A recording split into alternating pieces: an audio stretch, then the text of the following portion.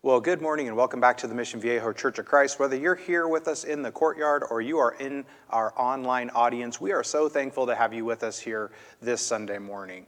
Now, this week we are going to kick off our Advent series, which is going to be a 3-week series that'll kind of wrap around the Christmas holiday, where we're going to be talking about the events leading up to and the birth of our Lord and Savior, Jesus Christ. So I'm glad to have you with us. I hope you'll be able to join us the next couple of weeks as well as we launch into this quick 3-part series. So this morning I've titled my lesson, Mary, the Lord is with you. Now, for those of you who are familiar with the story, you'll get that this is a little bit of a play on words. Just something a little bit fun to get us kind of thinking in the right direction. But today what we're going to be focusing on is we're going to be focusing the first part of this story on the angel visiting Mary and kind of what Mary was going through at this time. So this morning as we go through our lesson, I want you to really put yourselves in the shoes of Mary and the things that she was going through and the emotions that she was going through. And then we're going to talk about what are the things that we can learn from this story that we can apply to our everyday lives so that hopefully we can become even better and closer followers of Jesus. So I hope that you'll jump in with me. If you want to go ahead and open up your Bibles, we're going to focus in Luke chapter 1, verses 26 through 38, and that's where we're going to be all of this morning. So if you want to open up your Bibles or your Bible app or the internet and follow along with us, I would love for you to read these scriptures with me here this morning. So let's get started. So who is Luke? See, it's important that we understand the different gospel writers and what their different focuses were and what their backgrounds were, because that can help us to truly understand what the message is that they were trying to get across. So who is Luke? Now, obviously, we're not talking about Luke Skywalker on the right side of your screen there, but me being the Star Wars fanatic that I am, I couldn't resist the chance to throw him in as a little Easter egg for my Star Wars fans out there.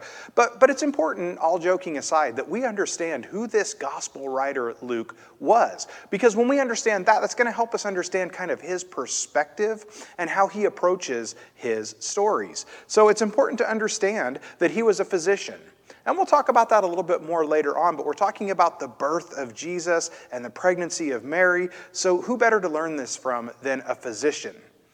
He was also an investigator. We learned a little bit earlier on in Luke, and you're welcome to go back and read this, but Luke really dug into these stories. He really wanted to understand the stories. He investigated these stories and wanted to know if these stories were true and if these stories were accurate. So he was a very intelligent man. He was a doctor. He was a learned man.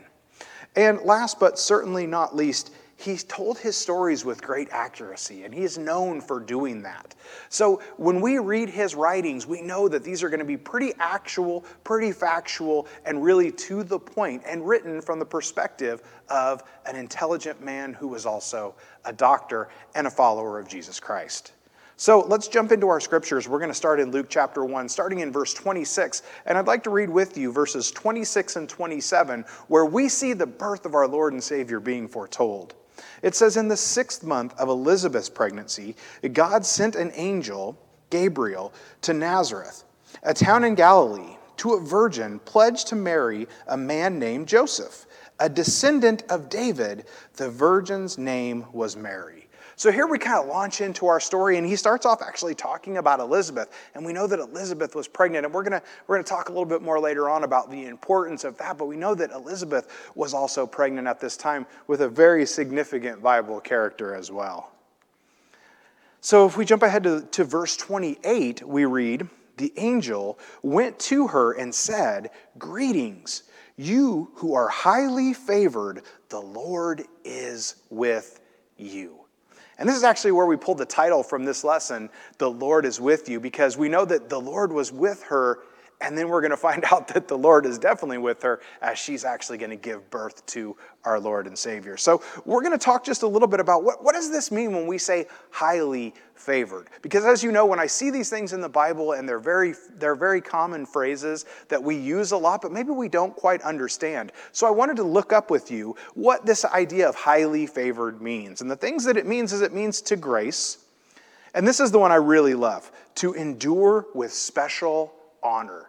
Now that just fits this story of Mary when we say to endure with special honor, because we're going to talk about this. Mary's certainly going to endure some things. She's going to endure some physical things. She's going to endure some emotional things, but to endure with special honor because, wow, Mary certainly had the honor of carrying and giving birth to Jesus Christ. It also means to be accepted. So the angel is saying, look, Mary, you're highly favored. You're accepted by God. And then it's the only other place that we see this is used in Ephesians chapter 1 and verse 6. And you can look that up when you have time. But that's the only other place in the Bible that we see this highly favored actually being used. So let's keep going. Mary was troubled. Luke chapter 1, verse 29 and 30 says, Mary was greatly troubled at his words and wondered what kind of greeting this might be. But the angel said to her, do not be afraid, Mary. You have found favor with God. Here we see again, he's reminding her, don't be afraid, but you have favor with God. What an amazing thing that would be for us to hear, right? That we have favor with God. Isn't that exactly what we're striving to do as Christians? So why was she afraid? Well, let's just flesh this out just a little bit of why Mary would have been afraid. Because keep in mind, she hasn't heard the rest of what the angel is going to tell her yet. All she knows is this angel has appeared before her and said, Mary, you are highly favored with God. Gabriel appears multiple times throughout Scripture. And Gabriel was, he was a warrior angel. You know, sometimes when we think of angels, we think of this angel that's glowing and dressed in white robes with a halo and these beautiful white fluffy wings. And that's kind of that vision that we have, that we see in movies and books and things like that, of these angels and they're beautiful and they're peaceful. And when they appear, it's like, oh, it's an angel. And it brings kind of that warm, fuzzy feeling. But I want to encourage you to think about this. Throughout the Bible, when we see God send messengers to people, the common theme is fear. They were afraid of these people because, keep in mind, these angels appeared and probably looked more like what we see here in this picture on the screen than maybe what we think of when we think of angels. These are messengers from God. And when they showed up, it was like, whoa, I've got a messenger from God showing up. Right? That would almost be like if the IRS sent a messenger to your house, right? Your first thought would be, uh-oh. And for Mary, it was kind of the same way. Here this angel appears. Now, this is the angel Gabriel. Gabriel, if you look back into the Old Testament scriptures, we see that Gabriel was a demon fighter, right? Gabriel fought demons for weeks at a time is what we see in the Old Testament. So he was a warrior angel. Yes, he was a messenger of God, but he was this big, tough angel, not what we probably think of. So it's understandable that Mary is just afraid because God has sent a messenger to her. So she's going, uh-oh, what's going on here? And number two, he probably looked more like what we see here on the screen. He was probably this large, menacing angel that would have caused Mary to be afraid. And that's understandable. Put yourself in her shoes. What if an angel just appeared in front of you, a messenger from God, and it was this warrior angel, and you're going, oh no, what did I do now? Because remember, he hasn't told her the message yet. She doesn't know why he's here yet, but he's trying to reassure her, hey, don't be afraid. Because see, we see Gabriel throughout Scripture in very important points in time, and it's thought, that he was also the angel that was sitting on the tomb of Jesus Christ at the end of that story as well. So Gabriel plays this prominent role throughout not only the Old Testament, but also into the New Testament as well. So let's find out, what is this message that the angel has come to bring, right? Because at this point, all we know is Mary's like, whoa, what's going on here? But just wait, it gets better. So we pick up in verse 31. It says, you will conceive and give birth to a son, and you are to call him Jesus. It says, he will be great and will be called the Son of the Most High. The Lord God will give him the throne of his father David, and he will reign on Jacob's descendants forever. His kingdom will never end. So again, put yourself in Mary's shoes. What do you think she's thinking at this point? right? She's like, whoa, whoa, whoa, whoa, whoa, wait just a minute, back that up just a minute. What did you just say? Did you just say I'm going to conceive a child? Because remember, what do we know about Mary at this point? Mary was young, guys. She was young. Most Bible scholars place Mary based on other events that were happening around this time. They place her at about 14, 15 years old. So think about this. Here's this 14, 15-year-old girl who has a messenger come down from God and basically tell her, hey, you're going to get pregnant and you're going to have a child. Think about that. I'm a youth minister. I think about girls in my youth group. I think about people like Emma Atkins that most of you guys know. She's right around that age. Put yourself in her shoes. All of a sudden, this angel comes down and says, hey, you're going to give birth.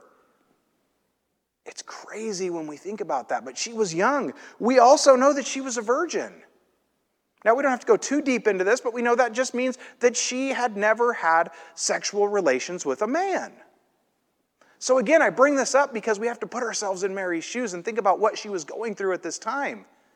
Because the angel just told her she's going to conceive a child, and she's going, but wait a minute, it takes two to tango, and I haven't tangoed at this point.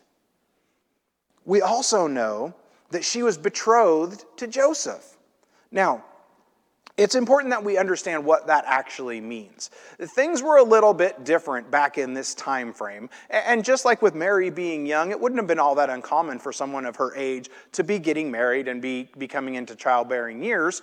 But we have to understand what betrothed means. It wasn't like you and I think of. It wasn't like they just started dating and fell in love and got engaged. It would have been it was more of an agreement. It was more of an agreement to be married. So she's going, but wait a minute. I'm young and I'm a virgin and I'm engaged. And she was probably planning a wedding at this point. So again, put yourself in Mary's shoes. She's got plans. She's on a course. She's about to be married. She's about to start a new life with her husband. And all of a sudden, this angel comes down and says, God's got something else in mind for you. The consequences could have been severe. Joseph would have been in every right by law to do a couple of different things. He could have just shunned Mary and put her out for basically being an adulteress, or he could have even had her stoned to death for being an adulteress. But he didn't, because of his love for Mary. And we know that in the Gospel of Matthew, where he does the account of Jesus' birth, he tells it from the side of Joseph. And I encourage you to read that. Luke focuses on Mary's story. Matthew focuses on Joseph's story. Both great stories, just told from two different perspectives. But let's not forget Joseph's part in this as well, and all the things that were going on in Joseph's mind. And again, our focus is on Mary, but I don't want you to forget what Joseph did and the part that he played in this story as well. Luke chapter 1, verse 34 reads, "How will this be," Mary asked the angel, "since I am a virgin?" Can you even imagine what must have been going on in Mary's head at this time? Again, try to put yourself in her shoes. She was the age of the girls in my youth group. And she's about to be given this huge responsibility. And her life is going to change in so many different ways. Her life is going to change. What had to be going on in her mind? But wait, you're telling me I'm going to have a baby, but I haven't done the things that lead to having a baby. How can this possibly be? She had to have so many questions. Why me? How is this going to happen? So let's keep reading. Let's pick up in verse 35.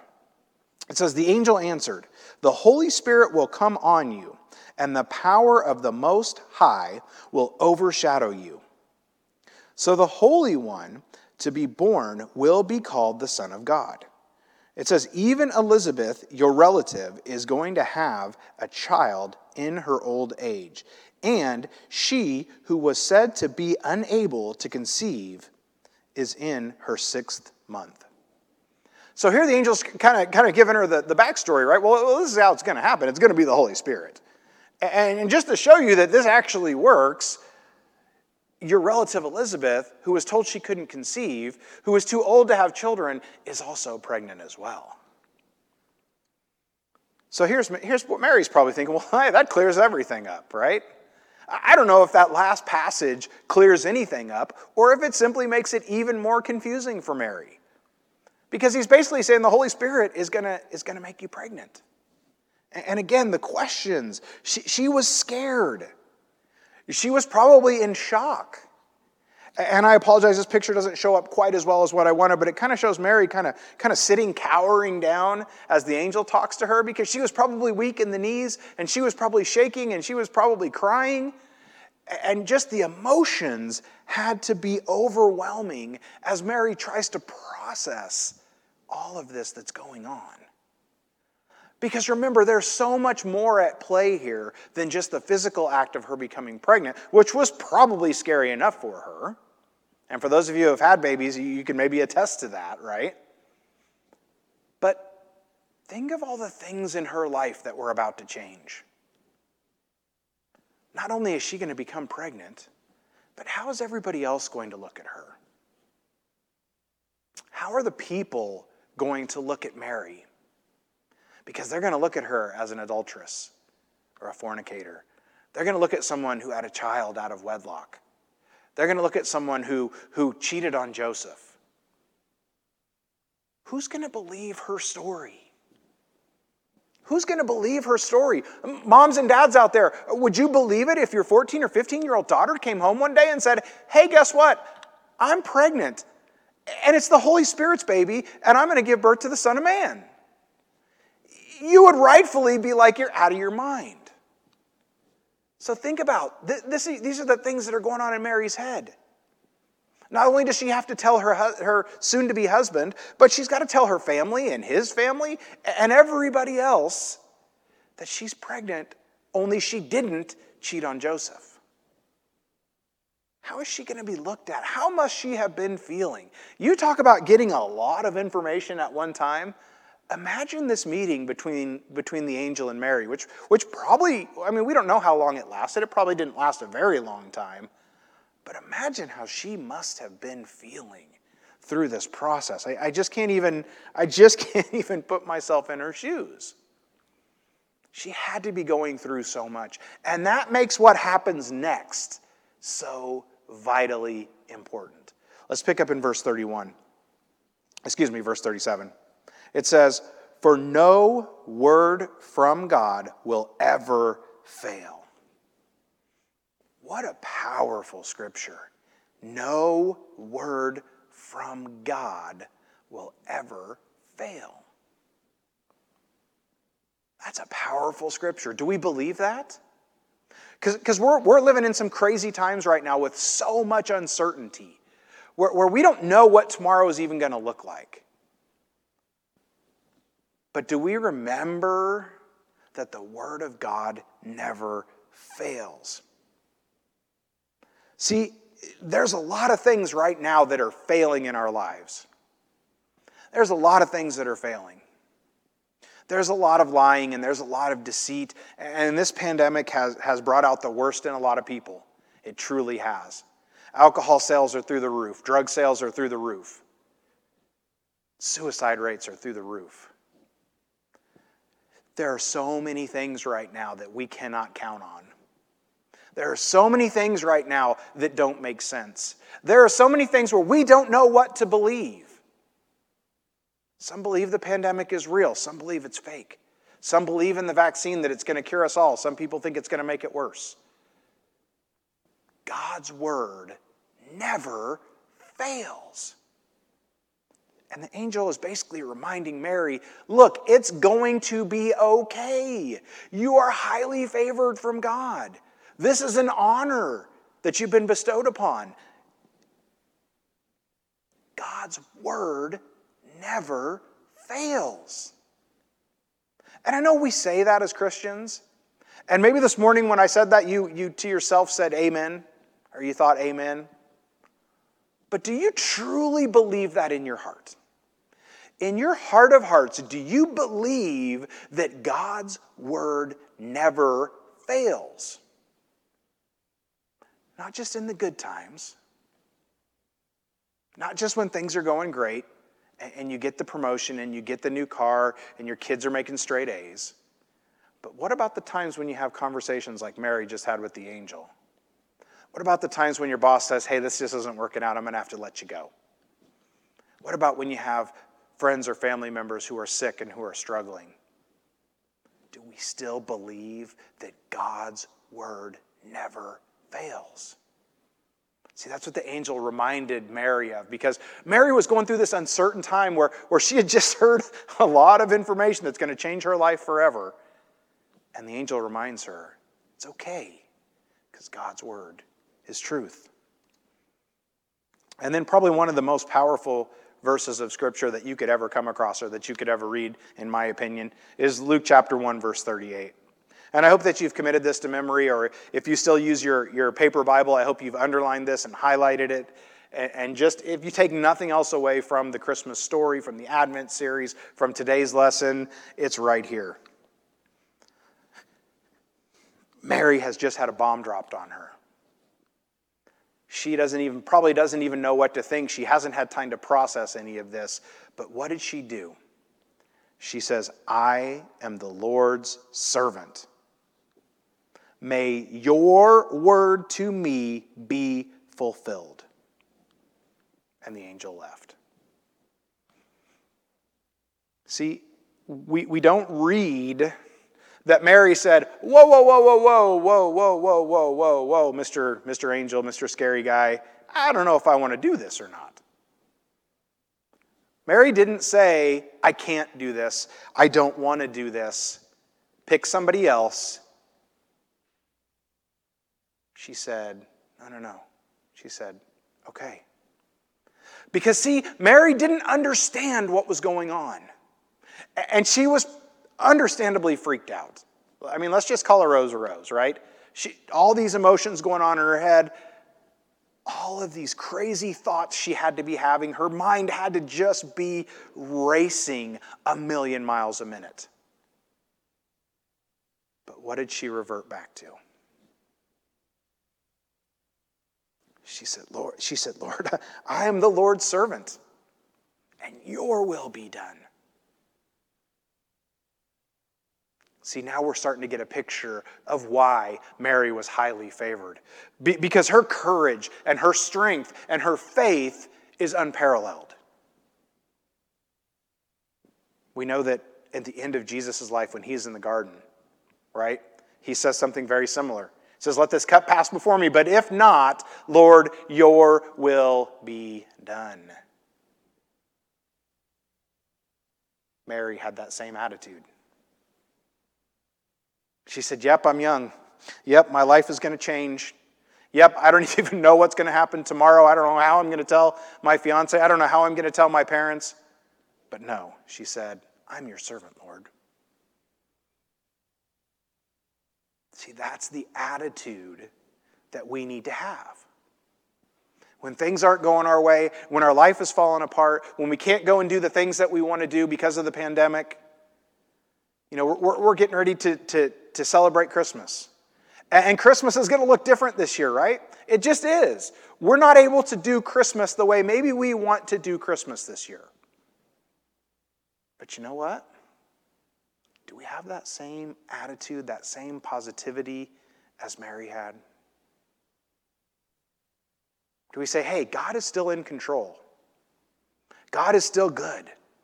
God is still looking out for me.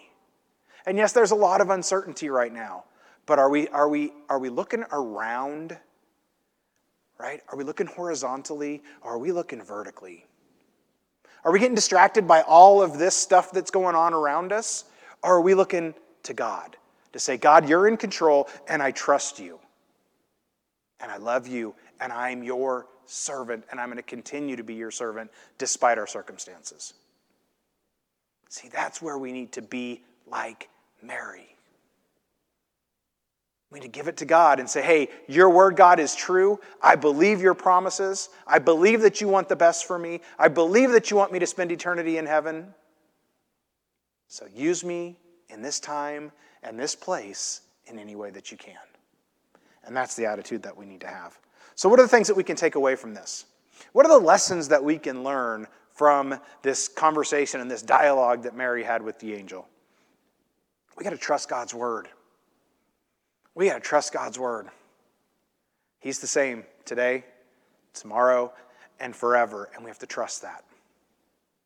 Even when we feel like he's not there or he's not listening, he's the same today, tomorrow, and forever, and we've got to trust that. We've got to submit to his will, just like Mary. We have to say, God, I am your servant. Use me. Find a way to use me. Maybe it's reaching out to people who are shut in right now. Maybe it's helping with groceries and errands and things like that. I don't know how God wants to use you during this time because he uses everybody differently. But we've got to be open to that. And we've got to be tuned into the Holy Spirit. And just like Mary, we've got to say, you know what, God? I'm your servant and your will, not mine, be done. See, God's plans are bigger than our plans. See, God knows what he's doing, and God is still in control. This pandemic is not in control. This virus that was born out of a lab somewhere on the other side of the globe is not in control. God is in control. And we've got to have faith in that, and we've got to understand that. And now more than ever, we've got to be looking to him to say, God, I love you, and you're in control, and use me, and just do what you got to do. And he will. But we've got to initiate that. Because when God is with us, we don't have to be afraid. Why wasn't Mary more afraid? Why was Mary still willing to say, God, I'm your servant and your will be done? Because she knew that if God was with her, then this was all going to work out somehow, some way, for his benefit. She may not have understood it at the time. Does that sound familiar to anybody? We may not understand it at the time, right? We don't understand a lot of the things that are going on right now. But we have to understand that God's with us. And when he is with us, then who can be against us? And what do we have to fear? Because at the end of the day, God is in control. And at the end of the day, he wants to spend eternity with us in heaven. Which means we don't have to worry about a lot of the other stuff that's going on right now. So that's what I want you to focus on. As we prepare for this Christmas season, I want you to just think about these stories. And I want you to, and I know that as Christians, we celebrate the death, burial, and resurrection of Jesus Christ, and I understand that. But I think there's so many lessons that we can learn during this season as a lot of the world, Christian or non-Christian, start to focus on Jesus Christ. What a great time to think about what are the lessons that we can learn and what are the things that we can apply to our daily lives to help us be better followers of Christ. I'm going to leave that with you today for your consideration. Next week we'll start with part 2. If we can be of service to you in any way, please don't hesitate to reach out. If I can pray with you, if I can pray for you, my email is aaron@mvchurch.org. I am happy to pray with you, to pray for you. If you've never had a chance to give your life to Christ in baptism for the remission of your sins and to receive the gift of the Holy Spirit, if you're here with us today, please let one of our elders or staff know. If you're at home in our live stream audience, reach out to me by email. I'm happy to make an appointment with you to talk to you more about baptism, or if you're ready to make that step, we'll make an appointment. We'll bring you up and we'll baptize you. It's an amazing thing that'll change your life in so many ways. So many ways. Or maybe you've been a Christian your whole life, and maybe you've just lost track of the fact that God is in control. And you've lost track of the fact that we just have to surrender to him and be his servant.